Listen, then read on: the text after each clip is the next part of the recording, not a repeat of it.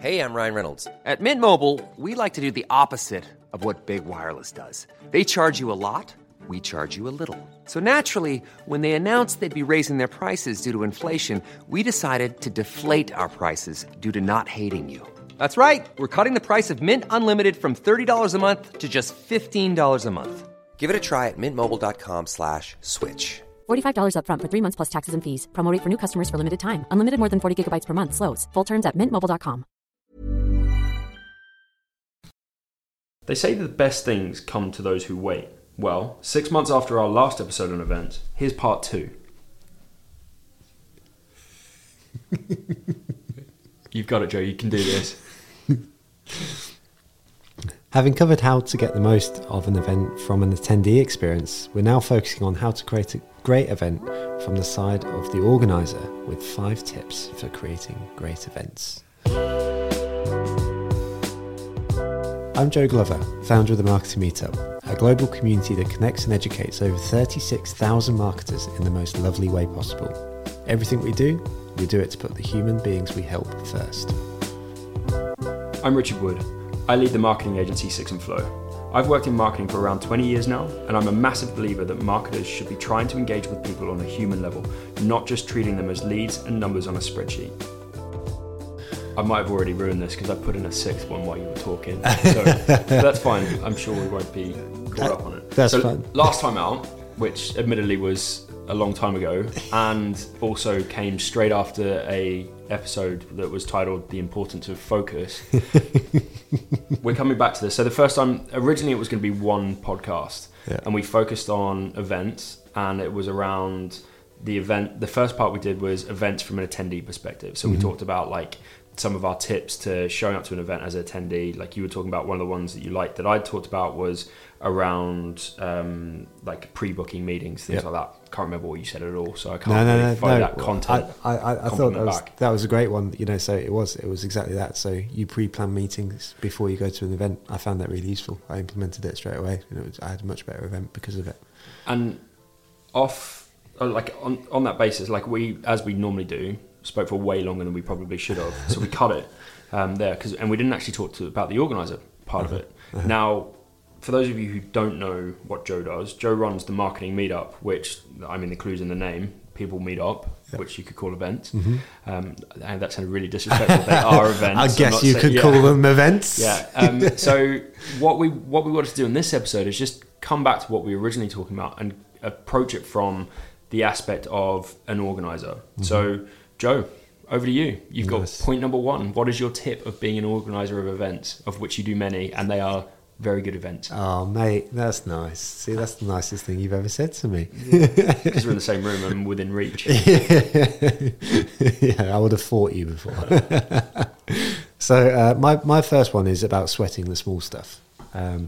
So I think quite often in organisations, in business, we're sort of encouraged to focus on the big things, you know, the things that are going to make the biggest differences, the big gestures. But I think when it comes to event organising, sweating the small stuff really matters. And by that, I mean stuff like, how do people enter the room? How do you say hello when they walk in? What's the badge signing in experience? How do people then transfer from that experience through to grabbing a beer or saying hello to the first person in the room? How do you introduce the event? You know, what's the first 3 seconds when you're speaking to people and you're sort of introducing the event? How do you bring energy into the room? How do you communicate to folks via email? What's your tone of voice? How do you sign off? How do you say hello? All of these things matter, because I think, particularly with event experiences, it's the accumulation of these small things that really make the big difference. That's how you create a culture that people know they're walking into, where they're like, yeah, you know what? Actually, everything's been taken care of. I think so often these little it's the little experiences when they go wrong on the flip is where you notice it. So like, you know, not everyone gets served food, or the food is served from a place in the room which is in the corner, and therefore I went to one event where the food was served, there was like 1,000 people in the room or something like that, and the buffet food came out, and it was all like canapes and things like that, so they were serving via trays, and like everyone just like grouped in the corner because they were so hungry and ready for the food. And like, it's those small details that really matter. because we ended up leaving the event to go and get lunch and ended up coming back 2 hours later afterwards. And it's like, if you don't think about those things, then ultimately someone's going to have a worse experience, but probably also lose attention. I think fundamentally, those are the things that we do at the Marketing Meetup and really, really care about, that really make the difference. Good plug. Yeah, nice. One way I'd suggest that folks could actually go about sort of starting to think about these things is that with the Meetup, at least, we've sat down and literally written down every interaction point that folks can have with one of our events, whether it's signing up, whether it's walking into the room, whether it's how they leave. All of these things have sort of been noted down. And then what we've started to do, and this is a process that we're going through right now, so it's not complete, is we've said, okay, here's the process, or here's the thing that we want to happen, or here's the little bit of magic that we can sprinkle into all of this. And as I say, you know, like a tiny little event fair. Well, that's what I call myself.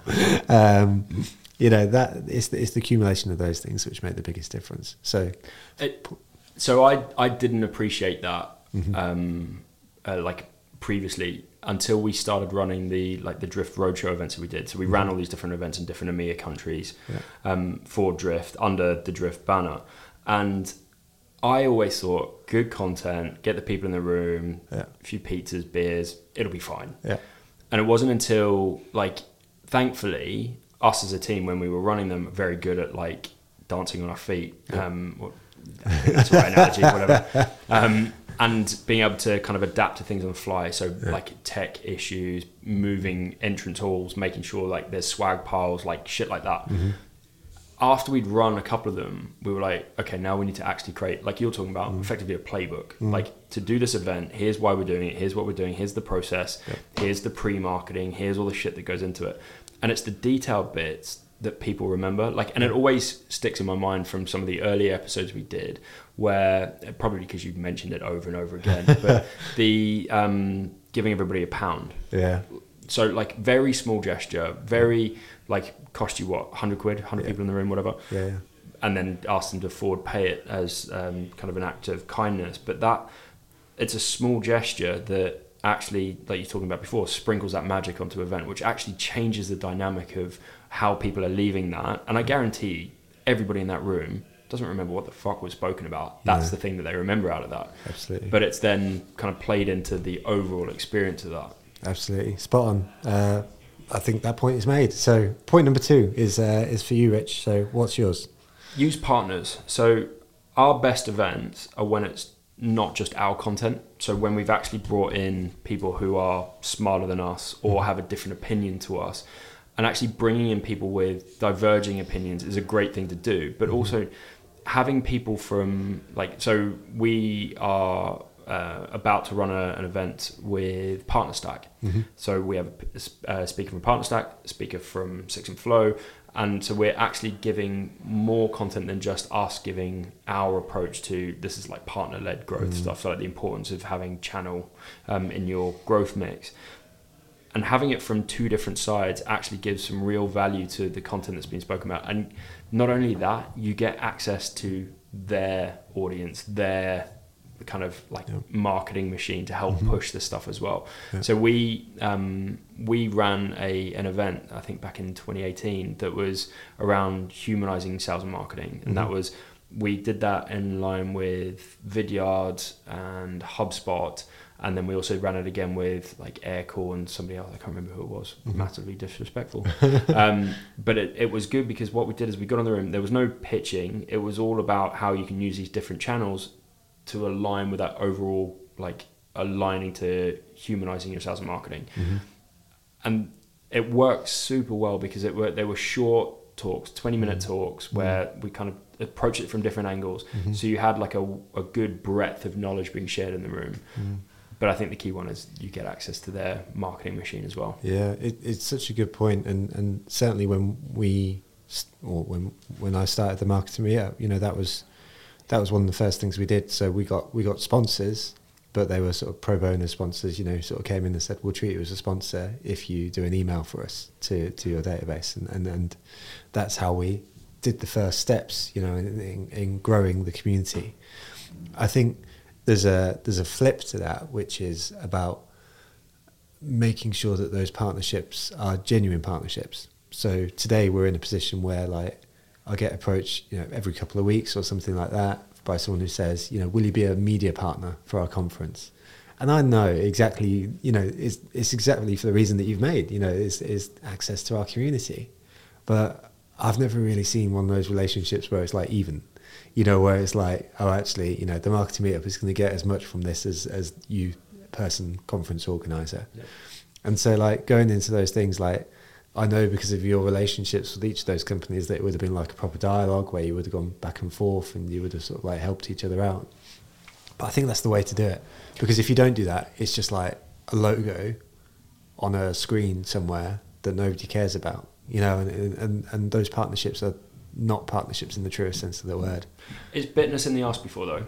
Right. So we've said to, I won't mention the SaaS company, but like we were running a webinar series and we invited them on. We were like, look, this is like, we'll expose you to our audience. Like it's, we'll make sure there's a box that says they can reach out to them on the form, all that kind of stuff.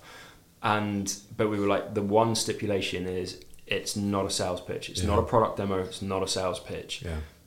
And basically they've just topped and tailed their sales pitch with a little bit of an intro either way. And you're so like, bad. You are alienating the people who probably would have bought. Yeah. If you'd been able to paint the picture of like the problem that this fixes, then that would have been a better angle to go from it. And that stuff is a challenge. And it's something that's actually, unless you've done something with a partner before, it's actually quite hard to like, not weed it out, that's the wrong way of putting it, but it's quite hard because even seeing the deck and going through a dry run, once somebody is up there and narrating it, there's nothing you can do about it, and you don't know which direction they're going to take it. No, and it's uncomfortable for the audience because if they're sat there physically, they have to sit there, and everyone knows. I'm 100% convinced, that it's just not the right way to go about it. Like not even from the perspective of, making more sales. It just doesn't make more sales because everyone gets alienated, exactly as you say. It's the worst way to do things. So, it's hard. It's definitely hard. And I would say one of the things that we are good at as an agency when we market ourselves is we are very non-salesy and always have been in our approach. So it is always talking about the challenge. Sometimes it talks about the solution, but it's never a buy this shit to fix your problem type positioning. Mm-hmm. No, bang on. I think that's a fair warning because I think that is a really important point and one that you need to work hard on through communication. I like it. Number 3? Go for it, Joe. Cool. So there's probably a bit of theme coming through my points here. So number 3 is be clear about the vibe you want to create. So vibe. You're such a Gen Zer. I'm not. I guess I'm a millennial, aren't I? No, I think because I'm on the cusp of it. I think I know I'm at the front end of it. Okay. I just sneak into millennial. I think. Would you be a boomer otherwise? No, Gen X is between us and boomer, and Gen Y, Gen Z. Okay. X, y. No, Y, Gen Y. Fuck no. So I think this is probably one of the most important things that we do with the Marketing Meetup because so often lovey-dovey kumbaya. Yeah, that's it. Someone told me off for using the word love yesterday in my emails. Why? I don't know. I think they said it was a bit too much. Is this like the football's coming home one? No, it's not like that. And we will never mention that again. Sorry.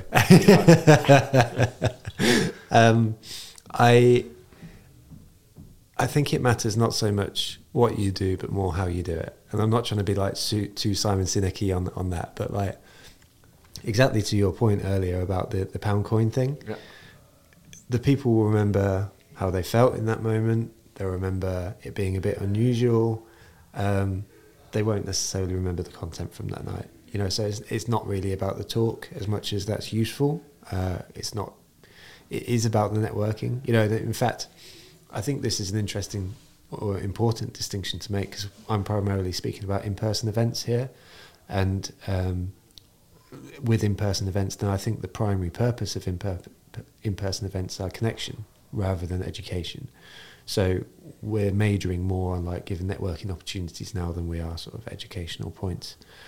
And And so I think if you are creating a culture, then you have to be mindful of what you want to create. So for us, then something that's really important is that people feel able to say hello to anyone in the room, and that's not weird.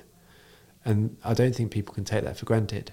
And that's why one of the 3 things that we repeat at every event is say hello, in the same way as we say listen and be positively lovely. And those are things that people smirk at, and sort of go, yeah, be positively lovely, that's so whatever. But I guarantee you that, well, in fact, I've seen it today on my LinkedIn. People attended the Manchester event last night and they said it was a positively lovely vibe, because we've set the expectation that that's what the culture is going to be. And so I think having that clarity on this is the event we want to create, this is how we want people to turn up, and then both communicating that, but also modelling that, those are all really, really important facets of what you need to be taking into account, as well as where's the pizza going to come from and what beer are we going to buy. Because you can do all those things, but the thing that's going to separate you from the rest is how you make people feel at that event. So, again, on the Drift events we did, had a real distinct vibe to them. It was very, for those of you who kind of know Drift, in 2018, 2017, like that kind of space, very fun and exciting brand, and very broodiness to the brand image almost. And it was so we managed to create that with coloured lighting, the kind of the backdrop type stuff, the music that was being played. So it was very clubby type music while we were waiting for people to come in, so that it had an excitement which matched the brand and matched what they were trying to portray as the brand. Versus, and I remember speaking to Mark Killens at the time, and he was saying this is one of the events that is right in terms of the brand, whereas we've also got other elements of the business who are running these corporate roundtables, right, and it doesn't fit with what we're trying to do. Yeah. So I think that vibe element has to, and I don't know if vibe is the right word for it, but it's that cultural piece, or it's brand as well, making sure that stuff is aligned to what you're trying to portray really does feed back into those into the events. Spot on. Number 4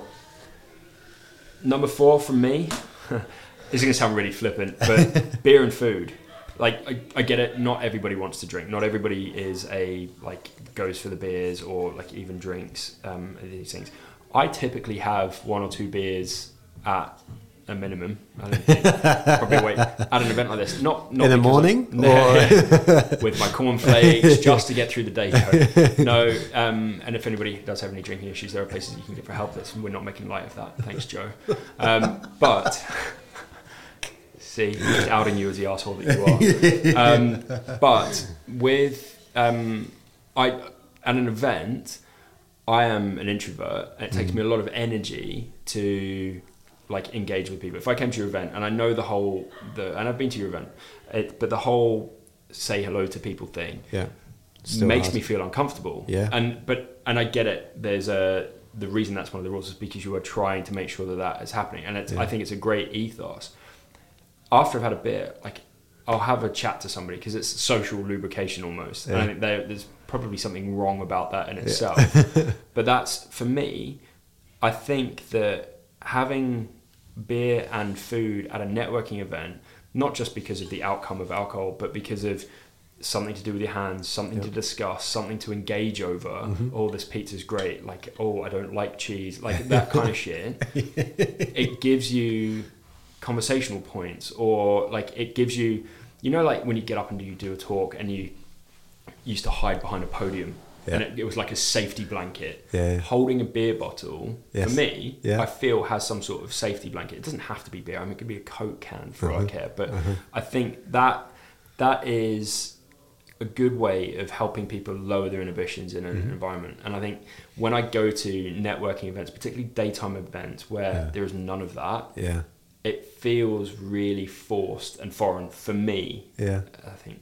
No, I like that. It's what we're speaking about here is a human experience, right? I mean, you walk into it and you're taking your physical being into a space to exchange with other human beings, and food and drink is a way that we've had common experiences as human beings for forever. We've shared food, we've sat around tables, we've had these conversations, and so I can see there being a great amount of. I never really thought about it, really. You know, I'd seen it as a nice thing to keep people going, you know, throughout the night, so the energy levels remained. Yeah.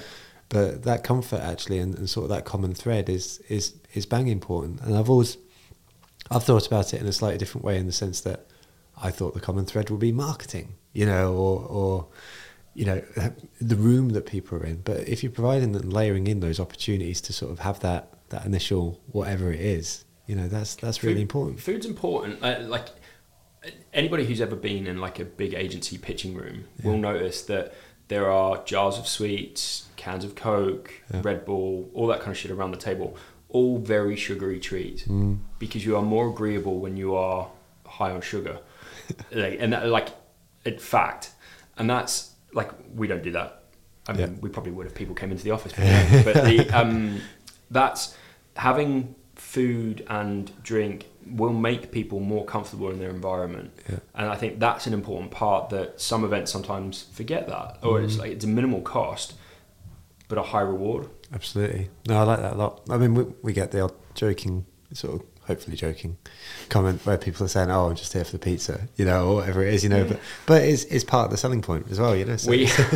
You're like this. So we've just come back from Toronto. We were running a workshop event during the day, and then a networking event at night. And the networking event was it was casting wide. It was like, come, we'll talk marketing and sales. Right. In a bar, we put on some food, put on some drinks as a bar tab. And I didn't even know this was a thing, but there are people who are almost professional, just go to event to drink and eat. We had that in New York. and I was like, my team would come running up to me and they're like, those people over there. And it was weird because they were wearing face masks and gloves and all sorts of, it was weird. Wow. But they were just there for the food. And my team were like, should we stop this? And I was like, there's a part of me that respects the audacity of it. And I was like, they're not causing anybody any harm. No, it's not really an issue. Yeah. But it was like, actually, now we've had to rethink the way that we position those events. Yeah. Because I didn't even realise it was a thing. No, yeah. So it's only happened to me once, so far as I'm aware. I mean, we had some people in Manchester. We were in a co-working space, and they came down, got some pizza off the table, you know, and they probably knew they were, you know, supposed to be doing it, but I don't count that as in the same category as what you've spoken about. But we did have one guy in New York literally just turn up, you know, and apparently he was famous for it in New York. I mean, fancy being famous for something in New York, we'll say. It was quite impressive. But you know, it's a thing. So you know, you take the losses with the wins, don't you? What I did like though is they'd done a minimum amount of research, but enough to hold a conversation. Oh, really? So one of our team members was like, well, I'm going to go talk to them. She went and talked to them, and it was like, and the conversation was like, oh, so who? And they were like, oh, we're investors. And wow. And they were like, oh, we're interested in investing in HubSpot. We're like, oh, shoot. Okay. I think you've got the wrong end of this, but fair enough. But I mean, fair play to them. Yeah. I wouldn't have the goal to do it, but it was interesting. That's so funny. I love that. Cool. We'll go to. I've lost what number we're on. Number 4. I think you're on 4. Yeah, and then you've got 2 more. So I did. Yeah, I cheated. I like it. Makes me look smarter than you. Again. Whatever fills your cup. Yeah. So number 4 is it's not about you. So I think this is a general life philosophy that has done me well, so to speak. There's always caveats to this. There is times, of course, where it is about you, but I'd say we spent nearly an hour talking about personal brand. Yeah. I'm not calling bullshit, but I think it's very, very clear, to pick up on one of the points that you made earlier about the folks who come in and try to do a sales pitch for the event. You know, they're making it about them, and people shut off immediately. And it doesn't matter whether it's a branded event. So we used to do them as an agency in the agency that I used to work for, but the content was always around the people in the room. And I don't think unless folks know that they're walking into a situation where it's like, you know what, I know this is going to be a pitch and I'm comfortable with that because I just need to be here. Yeah. But if you're actually looking to provide a genuine and pleasurable experience for people turning up to your event, then it's not about you. You know, you have to accept that an event for the most part, is a brand awareness activity. It might be a retention activity for your clients. But these are, you get lead generations opportunities from them, but you get that from having a genuine conversation with someone, rather than sort of need to fill your room with 50 salespeople who are just going to say, are you going to buy? Are you going to buy? And actually they're like, no, I just came here to have a chat, there's some people.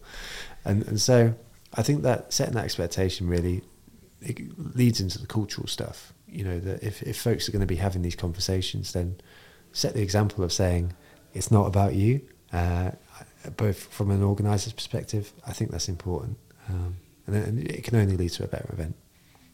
I think my favourite part of running an event is when we have a Q&A. So like a real person Q&A that is like, they're able to then share what they're interested in, and then you can align it back. So we ran an event around conversational marketing ages and ages ago, and we entice people out to ask the questions because it's so hard to get people actually engaging. Yeah. And we made it, anybody who asked a question, we gave them a conversational marketing book. Nice. So like it was a real like, here, there's a reward for this. Everybody else sees them getting a book and they're like, shit, I'm going to ask a question. Yeah.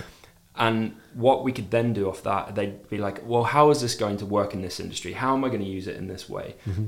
And that's the bit I really like buzz off of, being able to think on my feet and kind of like spitball with people in a crowded room and say like, well, you could do it like this, or this is the way that we could do that. And I get quite excited about it. Nice. But it's all about them. Yeah. It is all about, here is my challenge, or here's what I think. Yeah. And you are publicly addressing and engaging with them. Mm-hmm. And I think that is, when you can get to that point, there's a real value in being able to like do that. And I think they're the kind of events that I like hosting, but also like attending.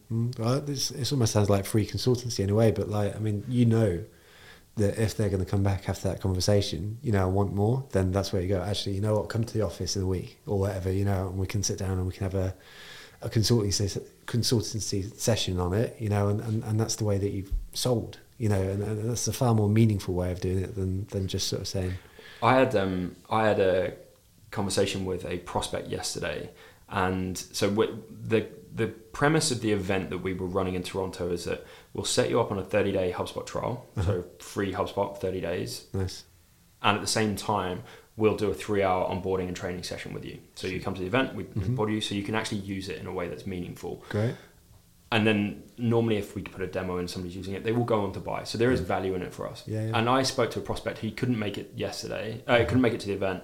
I spoke to him yesterday and I was like, look, we can probably still do that for you. Like we'll get you set up on a trial. We'll help you with it. And he was like, look, just what is the value you're getting out of it? Like what's the angle here? And I was like, look, hand on heart, if we set up this trial, you are very likely to buy HubSpot and I will make money out of ongoing services. I'm basically seeing this as a loss leader because you probably will buy from me at some point. And he was like, okay, like I appreciate the honesty. But that's the thing. Like you mentioned free consultancy, almost like live free consultancy. Yeah.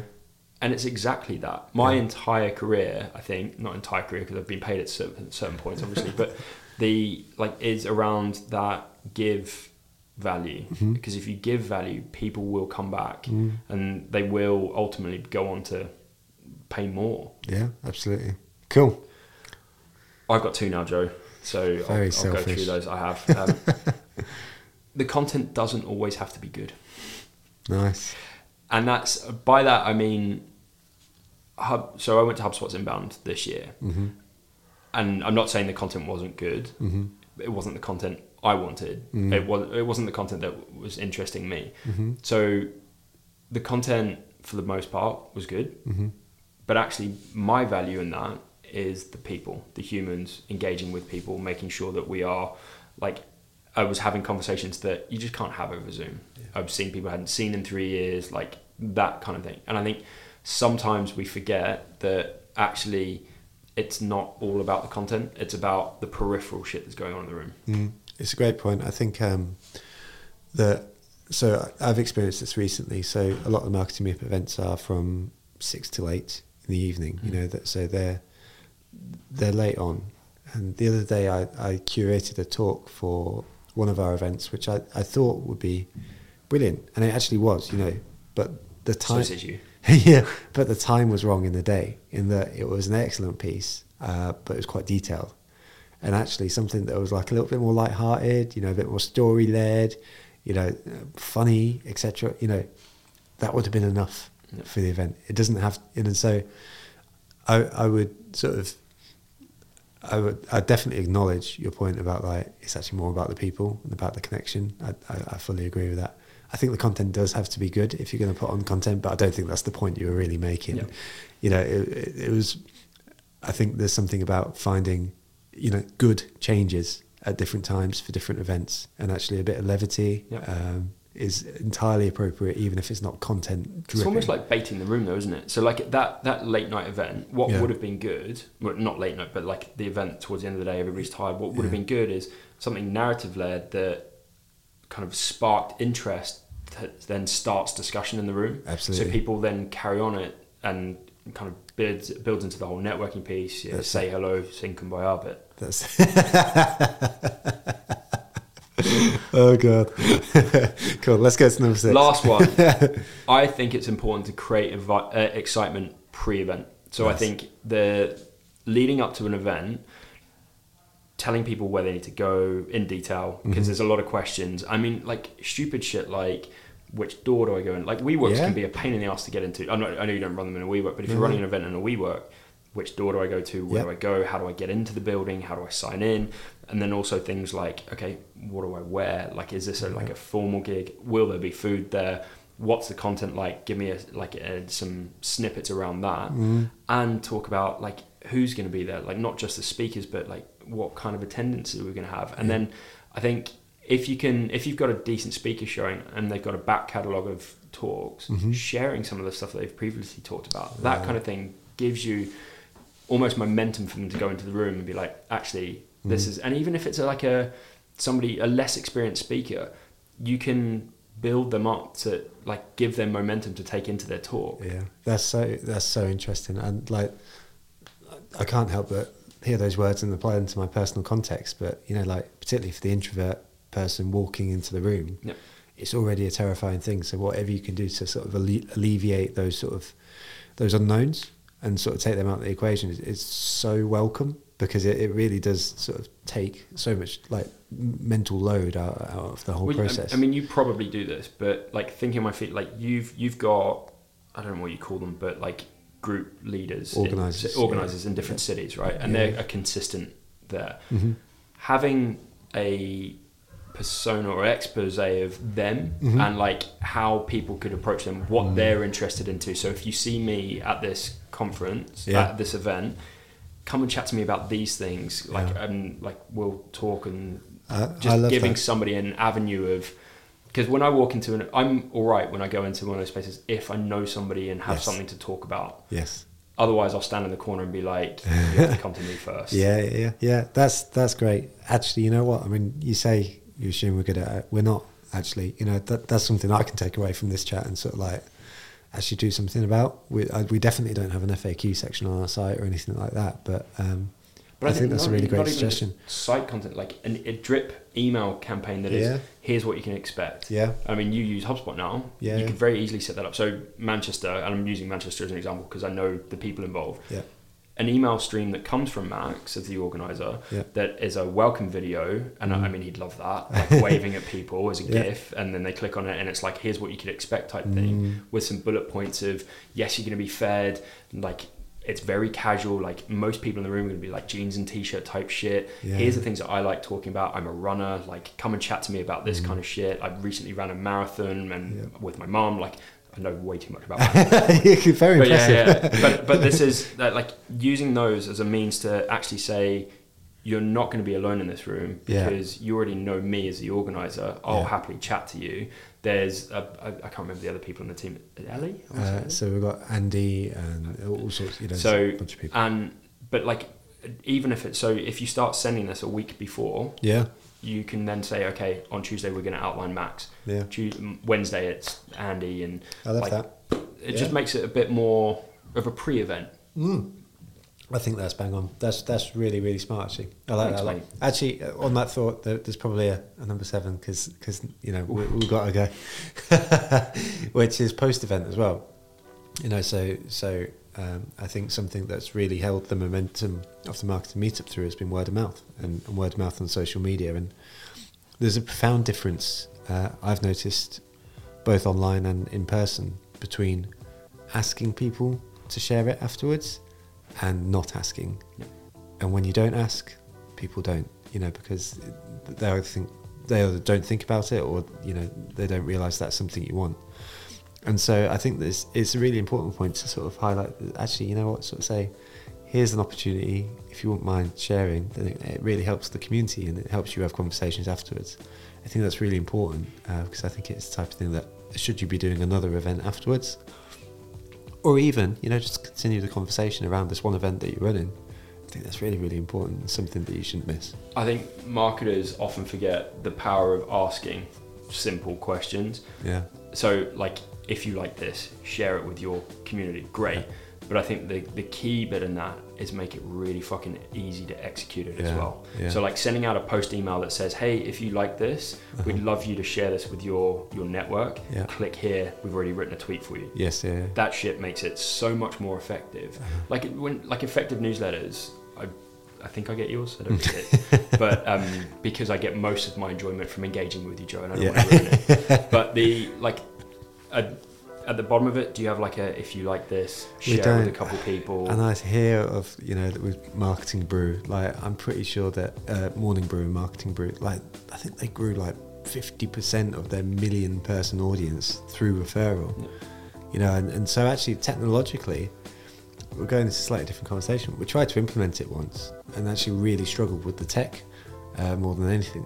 There was companies where, the tracking wasn't quite right and all that sort of stuff. So we actually abandoned it. But I think to your broader point... If only you had a brand spanking new marketing automation system you could use. I need someone to show me how to do it. I'll set it up for you in 15 minutes. But... really, really important. Simple questions, I think, is a really great point because it goes a long, long way. Joe, I honestly thought we were going to manage to squeeze fuck all of an episode out of that one. I think we've done quite well. I think there's hopefully some vaguely useful things for people. I enjoyed it though. Cheers, mate. Thank you very much. And thanks everybody. Cheers. Bye-bye.